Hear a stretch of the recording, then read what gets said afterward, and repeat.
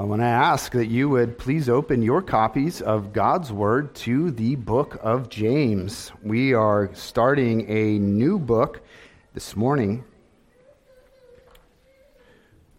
I won't give you a whole lot of introductory comments on the book of James, other than to say it's thought to be one of, if not the earliest of all of the epistles. And so you'll notice as you read it, it's a little different than some of the other epistles you might be familiar with. We'll talk a little bit more about the author and the audience and so forth as the sermon gets started.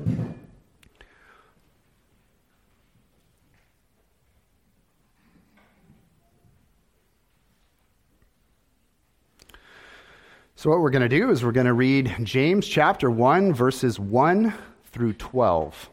1 through 12. This is God's holy and inspired word. James, a servant of God and of the Lord Jesus Christ, to the 12 tribes of the dispersion, greetings. Count it all joy, my brothers, when you meet trials of various kinds, for you know that the testing of your faith produces steadfastness. And let steadfastness have its full effect, that you may be perfect and complete, lacking in nothing. If any of you lacks wisdom, let him ask God, who gives generously to all without reproach, and it will be given him. But let him ask in faith, with no doubting.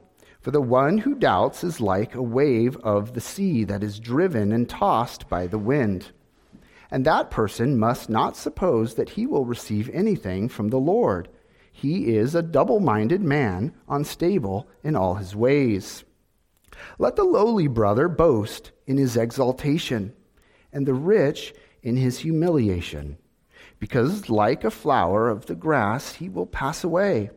For the sun rises with its scorching heat and withers the grass. Its flower falls and its beauty perishes. So also will the rich man fade away in the midst of his pursuits.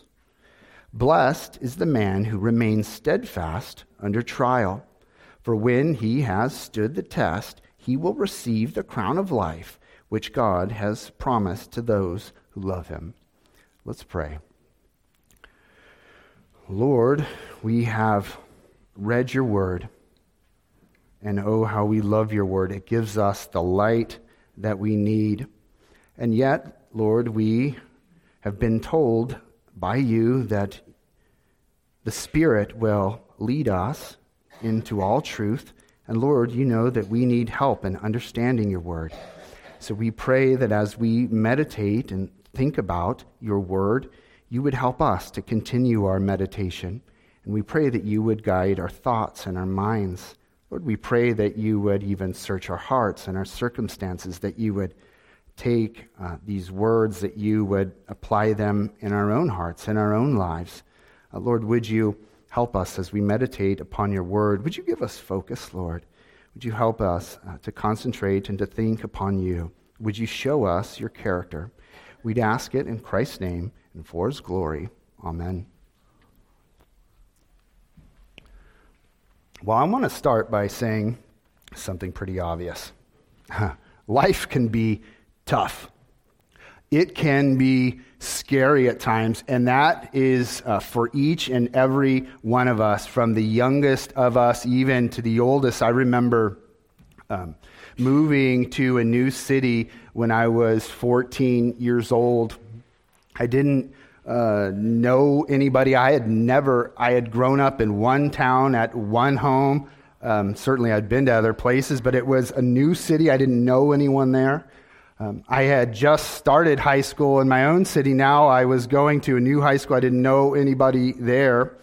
I had to leave my friends behind, my family behind, the house I grew up in behind.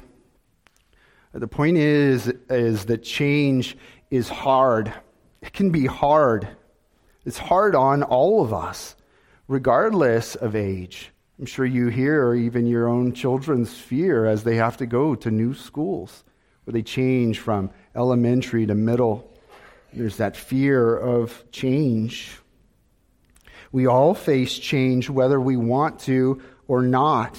We face hard tests such as accidents and sickness and poverty and the death of loved ones and anxiety. But we also face trials that come from prosperity, don't we? I mean, you could think about that. For instance, promotions bring change, moving, long work hours, more stress. Prosperity in wealth, in knowledge, and skill can all be source of trials.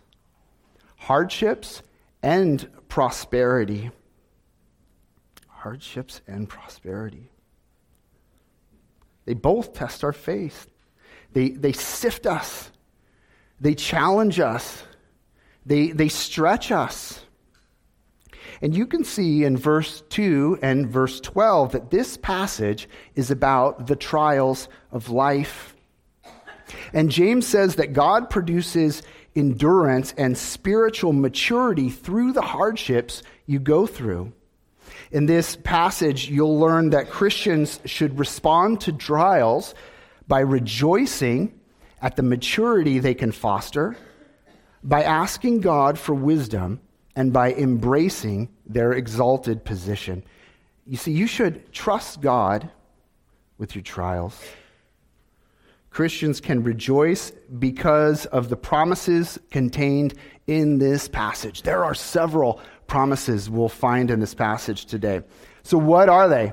What are the promises that we find here? That's the question we're going to answer. And we'll start with our first heading, which is trust God's promise of redemption. Trust God's promise of redemption.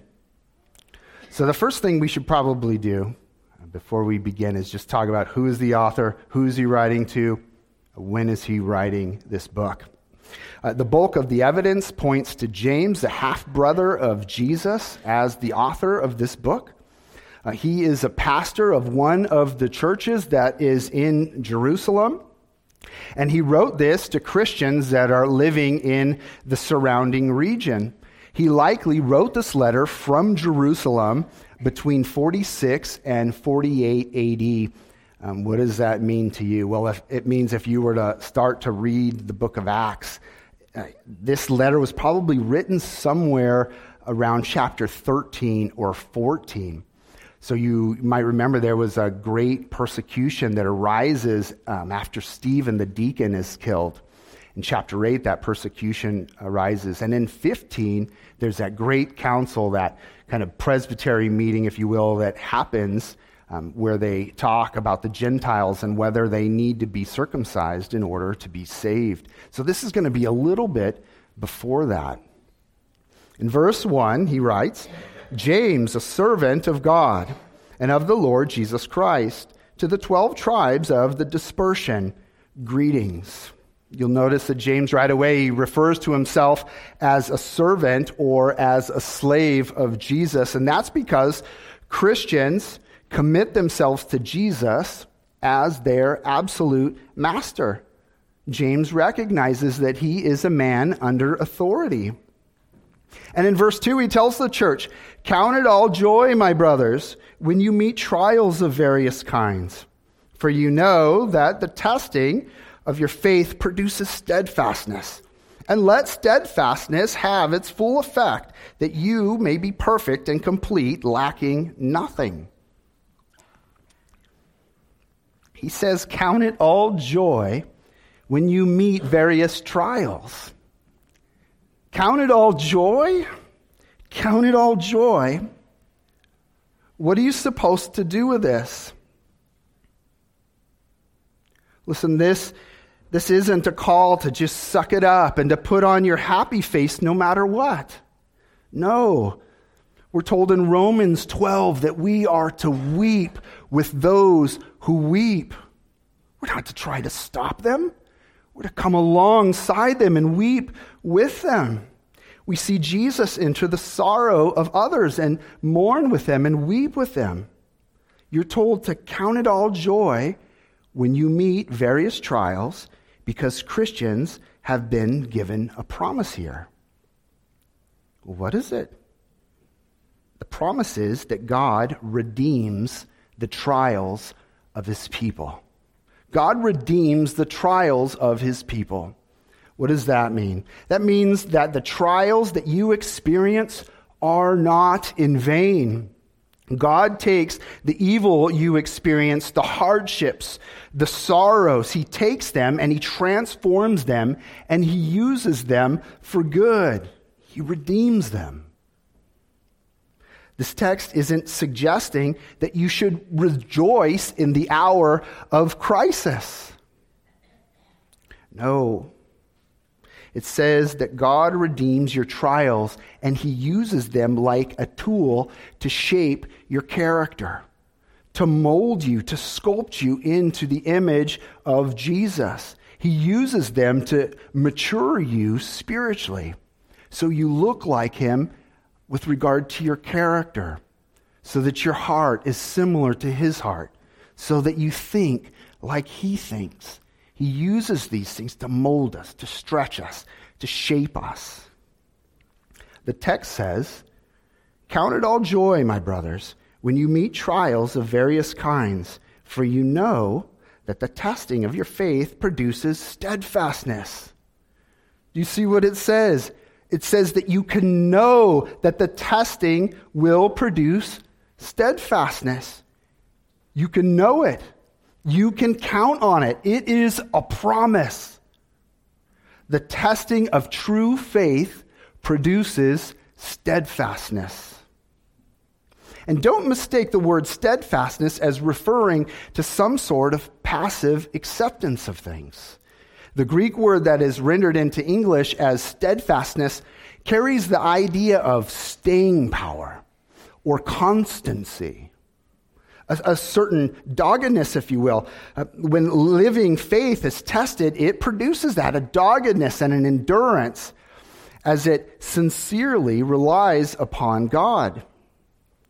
God redeems the trials that you go through, and he uses them to develop this kind of endurance, this kind of steadfastness.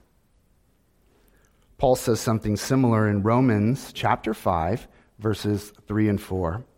The apostle writes, "We rejoice in our sufferings, knowing that suffering produces endurance, and endurance produces character, and character produces hope." You see, the trials you endure aren't in vain. God uses trials to exercise our faith. When you first begin to exercise, what happens if you're one of those people in January who are there in those first opening weeks of January at the gym? You don't want to go there. It's full of all kinds of people who have made new commitments. But when you first go to the gym, you get sore, right? But if you continue to exercise, that soreness goes away. And that's a big disappointment to people who like to work out because they like that soreness. But we grow and we develop through that exercise. The same thing is true with running. The first times you go running, you are shortly out of breath, huffing and puffing. But if you keep at it, you build an endurance. As you continue to challenge yourself and you're stretched, you build stamina. You build endurance. You gain a certain maturity. That's what James is getting at in our text.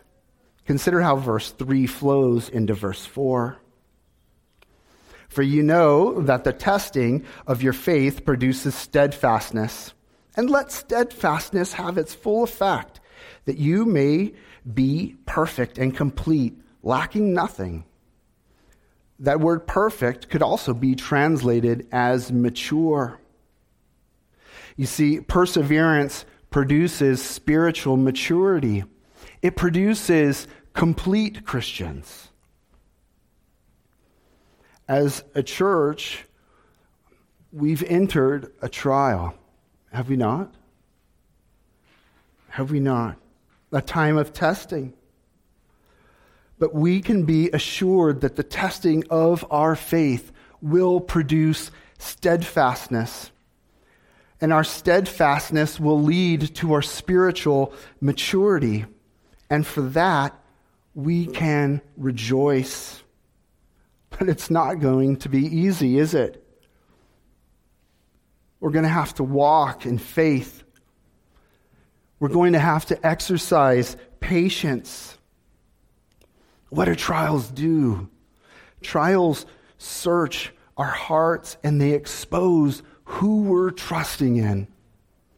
Who are you trusting in? Where does your hope lie?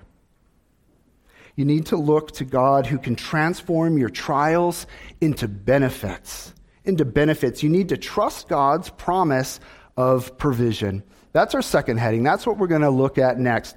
Trust God's promise of provision.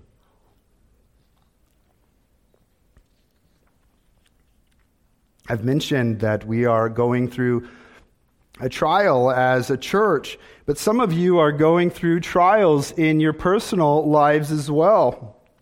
And when you're going through trials, you are often in need of provision. For instance, some people are in need of healing. Others are in need of being able to get medication so they could seek healing even through ordinary means. Some are needing to be comforted from a time of mourning. Others are overwhelmed by responsibilities. Some need counsel. Some need direction. They're in need of wisdom so that they know how to respond and what to do. Which door do I walk through, Lord? How do I respond? James says, if you lack wisdom, ask God who gives wisdom generously. This is another promise, isn't it? Are you in need? Ask God for provision. Look at verse 5. In verse 5, James says, if any of you lacks wisdom, let him ask God, who does what? Who gives generously to all without reproach, and it will be given him. But there's a difference between knowledge and wisdom, isn't there? Have you ever met somebody who they've never gone to college? Maybe they didn't graduate high school. Maybe they didn't even go to high school at all. And yet they have an undeniable wisdom. Wisdom and knowledge are related, but they're different. Wisdom knows how to apply knowledge. Wisdom knows how to apply knowledge. Wisdom has understanding for living. And the scripture says that wisdom is rooted in the fear and reverence of the Lord. Psalm 111, verse 10 says, the fear of the Lord is the beginning of wisdom. Proverbs 1:7 says, the fear of the Lord is the beginning of knowledge. Fools despise wisdom and instruction. Proverbs 9:10 says, fear of the Lord is the beginning of wisdom, and the knowledge of the Holy One is insight. You see, wisdom begins with reverence for God. And yet, things are different between believers and non-believers, aren't they? In 1 Corinthians chapter 2, verse 14, it says that unbelievers can't understand certain things because they're spiritually discerned.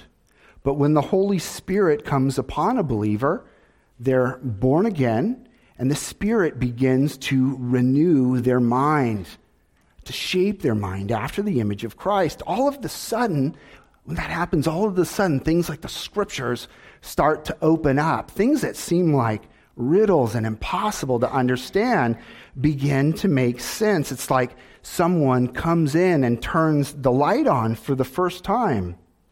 And you look upon Jesus in the pages of Scripture and you see the perfect expression of the wisdom of God. And as we follow him and the Spirit of God continues his transforming work, you begin to gain divine wisdom. Verse 5 says, if any of you lacks wisdom, let him ask God, who gives generously to all without reproach, and it will be given him. Translators have tried to capture the sense of the original language here with that phrase, God who gives generously. They're trying to grab the sense of the text, but they're also have that other side pulling at them where they want to produce good English, right?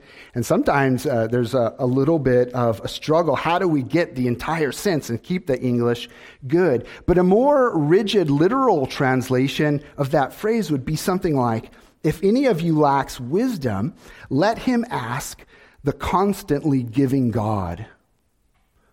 If anyone lacks wisdom, let him ask the constantly giving God. And that is the character of your God. That is the character of Christ. Constantly giving. It's who he is. It's inherent to his nature. That makes sense, right? He's the creator. He's given life. He sustains life. It would make sense. He is constantly giving. If he wasn't, life would die out, would it not? Scripture says that he gives life and breath to all mankind. It says that he gave his only son as a sacrifice for your sin. And the question I have for you is, what good thing would he withhold from you? Romans asks that question, doesn't it? If he gave you his son, do you think he would withhold other good things from you? But maybe you see, you don't understand. You don't understand. I've bartered with God in the past. I've said, God, if you give me this thing I'm asking for, I'll do this in return. But I didn't keep my half of the bargain. How can I come to him again? I was unfaithful. Scripture says God gives graciously to all without reproach. God gives generously to all who ask, without putting them down, without demeaning them, without being frustrated. But there is a qualification, isn't there? Faith. Faith. Verse 6 says, but let him ask in faith, with no doubting. For the one who doubts is like a wave of the sea that is driven and tossed by the wind. For that person must not suppose that he will receive anything from the Lord. He is a double-minded man, unstable in all his ways. James drives home the futility of doubt. He pictures doubt as being the sea just rising and falling and twisting and turning and subject to whichever way the wind happens to blow. Does the Lord demand perfect faith? No. Jesus honored the stumbling faith of the distraught father in the midst of his trial. Do you remember? He said, I believe. Help my unbelief. Are you in need of wisdom? Are we in need of wisdom? If so, ask the Lord who gives generously. Ask in faith. What is it that you need? Philippians 4 says that God will meet every one of your needs. Not every want, not every desire, but every need. Are you in need of comfort? 2 Corinthians chapter 1 says that God gives comfort to the afflicted. Ask. Are you in need? Ask in faith. This text promises that God gives generously. If you've been humbled and you're in need, trust God's promise of exaltation. That is our third heading. Trust God's promise of exaltation. The trials we face can spring from hardships or prosperity. We talked about that earlier. Our default is to think of trials as something that results from something negative or tragic, like perhaps getting into a bad car accident. But we need to remember that sometimes trials and temptations come from seemingly good things like promotions or maybe relationships. When we face trials of various kind, we must keep an eternal perspective. In verses 9 through 11, James addresses the challenges we face when dealing with both riches and poverty. Draw your attention to verse 9. He writes, "Let the lowly brother boast in his exaltation, and the rich in his humiliation." You see, the poor Christian must remember that he is rich in Christ.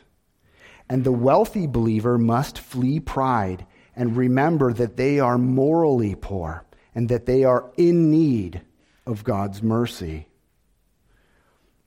But being in need is very, very humbling.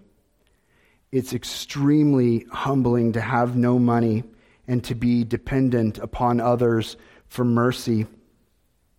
Nearly everyone agrees that poverty is a trial, and the Christians that James is writing to had it very rough. They were a super minority. They were not respected. Many times they were blocked from being able to buy things like groceries in the marketplace. If they were already known and marked out as a Christian, they were considered a no-hire, which just made things all the worse. They couldn't work, they had no money, and there wasn't things like government assistance, of course. If you were poor, you just went hungry, and you could only hide your poverty for so long, because your clothes give you away. You can tell when someone is homeless, can't you? You could tell oftentimes by their clothes.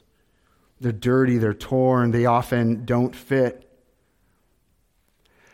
And the poor are often treated with contempt. James talks about how they were treated in his own day. He says that the poor man enters a crowded gathering and he's told he could take his seat on the floor. Maybe you can sympathize with the poor Christian and how he might be tempted when he faces these kinds of pressures. And that's because you can guess what your reaction to these things might be. You might be tempted to envy. You might be tempted to resentment or covetousness. Your pride would certainly be provoked. You might, in the long run, become an angry person. This trial would be difficult. But this passage calls the poor Christian to be steadfast. It calls them to persevere, to seek the wisdom of God, and to have an eternal perspective that looks past the temporal and looks to their eternal inheritance, to say, I may be poor, but in Christ I'm rich. Believers are God's children, are they not? In Romans 8:17 it says, and if we are children, then heirs, heirs of God and fellow heirs of Christ. The Scripture promises that in eternity, believers will inherit the riches of Christ. The promise is so sure, James tells the lowly brother to do what? To boast. You don't have it now, but you can boast because this promise will be fulfilled. You will be exalted. James has words for rich Christians as well, doesn't he? Verse 10 says that they are to boast in their humiliation and remember that riches are like a wildflower and grass that will pass away. Again, this is a call for eternal perspective. Having some money comes with its own temptations, doesn't it? Rich believers might be tempted to trust their wealth and power or their ability and status. There might be a temptation to be sinfully self-confident and self-reliant and in that sense forget God. And sometimes you don't realize this is a problem until the trial strikes and the money is taken away. There's also a temptation for the rich for hoarding their money or for being tight-fisted, or perhaps to have a heart ambition that wants to collect money. Scripture gives believers many warnings about money. And in this passage, James is calling the wealthy believer to have an eternal perspective about wealth. On earth, we can talk about things like poverty and the middle class and the upper class. On earth, we can talk about these things, but eternity is the great leveler. You might enjoy being high class now, but like the flower of the grass, that is going to pass away. Verse 11 continues this line of thinking, adding, "For the sun rises with its scorching heat and withers the grass. Its flower falls and its beauty perishes. So also will the rich man fade away in the midst of his pursuit." Knowing this, the rich believer must fade away and die to the world's understanding of wealth and status. They must understand that they are not greater than others. They're sinners who must be saved by grace alone. They must boast in God and not in their wealth. The rich are to boast in their humiliation. They're to recognize their poverty before God. The Apostle Paul is a great example of someone who was poor, but who could boast in his exaltation.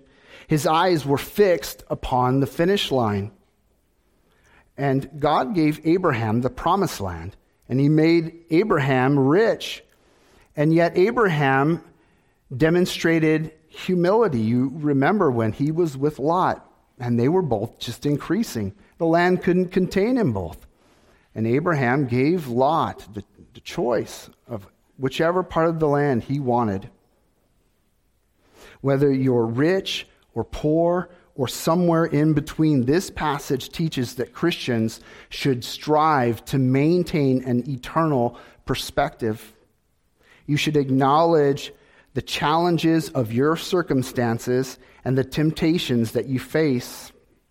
And then you should boast in the promises that God has given you in His Word. James finishes by pointing his readers to the Lord's promise of eternal life. In verse 12 he writes, "Blessed is the man who remains steadfast under trial, for when he has stood the test, he will receive the crown of life which God has promised to those who love him." You remember Jesus promised, "Whoever hears my word and believes him who sent me has eternal life." One thing's certain: you're going to face temptations and trials. But God has given you promises in this passage to cling to. God uses trials to reveal your spiritual flaws, to transform your heart, and to complete you as a Christian. He's calling upon you to be steadfast and to endure. And He has promised to give wisdom generously. Plead with God for wisdom and love Him enough to trust Him to provide. Keep an eternal perspective. When I began, I started by telling you that when I was 14, I had to move to a new city. What I didn't tell you was that the reason that I had to move to a new city is because my father had just recently died about a year, 2 years before, and my mother had got remarried. And so I had to move. And these were hard years in my young life. Little did I know that chain of events would lead to the greatest gifts God has ever given me. A few months after being forced to move, I met the young girl who would become my wife.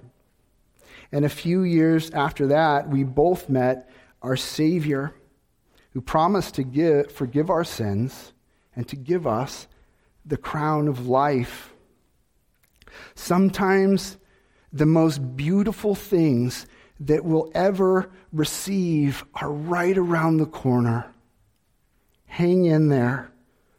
Trust God's promise of redemption, provision, and exaltation. Trust God with your trials. Amen. Let's pray.